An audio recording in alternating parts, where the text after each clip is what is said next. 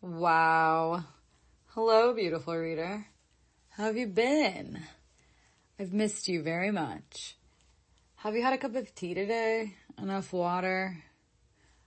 Go ahead and pause right now and make yourself a cup. Go on. This silly newsletter ain't going anywhere.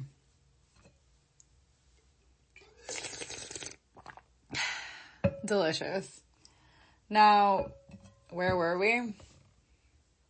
Yes, I was casually sauntering into your inbox after almost 4 months, but who's really counting anymore? Well, if you are, then I'll give you some context. Winter is for hibernating, or at least that's what I'm going with. But now we're well into fickle spring here in the northern hemisphere, and it's screaming fertility, and I'm in the throes of my first Saturn return. And if I was enlightened, I would say something profound about the virtues of patience with the ebbs and flows of life, like the seasons. But it somehow took me 29 years to start tracking my menstrual cycle. And so, sure, maybe I have been making an infinitesimal effort to honor a more cyclical lifestyle, but I'd be lying if I said I had any sort of control over my creativity. And I sure got a long way to go to profundity. Do you like it when I get personal right off the bat, or do you prefer to be eased in? Now that the hibernation period is over, I am springing back to life. And not only that, but I'm renewing some things, naturally. Refreshing. Have you noticed anything different? Oh, change, you sweet, familiar friend. All life is change, so we do well to learn to pivot. And pivoting we are. We have a new name. Drumroll. The anti-experience. We are doing some anti-curated life and travel that I envision growing into a collective of sorts. And this newsletter is now an extension of it. It is still me rambling. Anti-curated life and travel is what I know. It's anti because it's not pretty or conventional. You have to be willing to make sacrifices. You have to learn to adapt while staying true to yourself. You will get no top 10 digital nomad destination lists here. Take what you see at your own risk. I have a complicated relationship with travel. For me, at the absolute least, it has to be rooted in an intention to truly connect with the culture and its people. Everything is an energy exchange. It's important that you contribute, that you aren't taking more than you're giving. I've never been rich in money, but there are many types of currency. Once you really get out there, you start to see how small and connected the world really is. I'm here to bridge some gaps. I'm here not to show you, but to truly share it with you and those I meet along the way. To connect, to support, to grow together. I see an economy where we are supporting each other with our gifts and talents, where we are not looking outside to faceless industries and institutions to get their acts together, where we put things directly in each other's hands, be it physically or digitally, and can feel the vibrations of gratitude merging you. Destination, everywhere and nowhere. My entire life, I wanted to see the world. I'm a creature of the earth. I want to anti-experience it. It is a natural and evolutionary propensity for homo sapiens to move. The first time I ever did inner child work, I closed my eyes, sat in meditation, and asked Little Lex what they needed right then.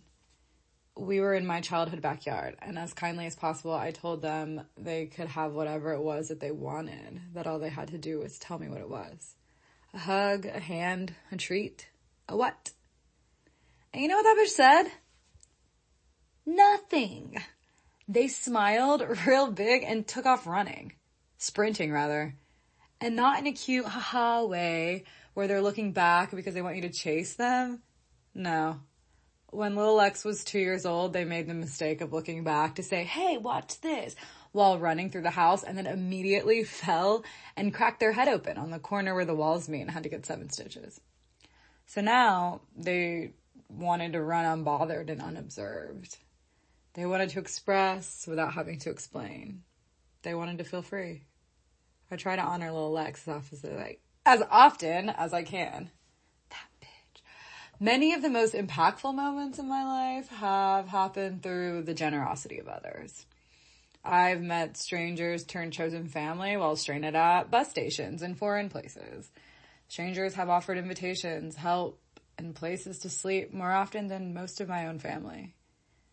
The willingness of others to open their doors for me has directly opened my own doors of perception. No psychedelics necessary, but always welcome.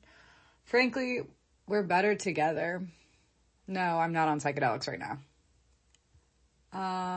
We are taught to fear the other, to have our guard up, to be in competition with each other. But all my biggest blessings arrive when I fully open myself up to receiving them. And mishaps and sketchy things happen. You don't get the biscuits without some fuck-its and risk-its.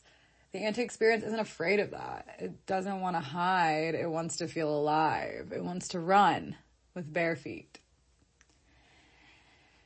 Currently, I have access to a small backyard covered in poison oak, save for 7 small concrete squares that provide a landing space when stepping out of the back door. So it is there, atop the concrete slabs, where I began a garden out of recycled plastic containers. It isn't grandiose or glamorous in the slightest. It is, however, resourceful, mobile, and adaptable, which in my reality has always proved more rewarding than grandioseness and glamour. Soon we will clear the poison and the place will feel expansive. For now, we do what we can with what we've got. It's finding abundance in the mundane. It's macro in the micro, after all. The pattern of snail shells is also found in our Milky Way galaxy. They say, tend to the garden in your own backyard, and I fully agree. My backyards just happen to change or rotate often. That must be why I end up keeping them mobile and adaptable. A friend once mentioned the millennial jet set dream to me, and I didn't know what she meant. It is in my roots to migrate. It's in all of ours. Humans have been migrating since the beginning, are migrating now, and will probably be migrating a lot more in the near future. Since I was a child, I've understood that there is much for me to learn that I'm unable to do in the land that I was raised, even if I didn't understand what exactly that was. Fast forward to taking leaps and following desires to places that I wouldn't even find out I had some kind of connection, be it ancestral, cosmic, pedagogical, etc., until much later. The body knows, the soul knows, but you have to be willing to follow the subtlest pings. You have to listen. In the spirit of new endeavors, I will be committing more to this newsletter from here on out. I don't do well with routine, so I am seeing it more as a ritual that I am able to share with you. To be more intentional, that word again. To commit to a practice. To reflect and get vulnerable. To find the magic in the mundane. I am opening up paid subscriptions for the lowest price Substack will allow, $5 a month, to this newsletter, where I will share writing or a podcast episode to your inbox once a week. You'll get the true grit of the anti-experience. Perhaps one day I will finish coding its website. If you're subscribed to this, you'll be the first to know it all. If you have Instagram, you can follow along at that link. Free subscribers will get the occasional newsletter as always. If this newsletter has ever made you feel something and you want to support the anti-experience, please consider becoming a paid subscriber. Or maybe you want to buy me a tea, since I'm quitting coffee. As someone who currently doesn't have an income, the support is deeply appreciated. I love you. I'm happy to be back. I hope you enjoyed the read along. I turned 30 in 1 week. I still feel like Little Lex. Big kiss to you. Thank you for being here and being a part of this community. Here's a photo of me emerging from the depths of winter to play with the light of spring. And my eye color is different, so I must have shapeshifted down there.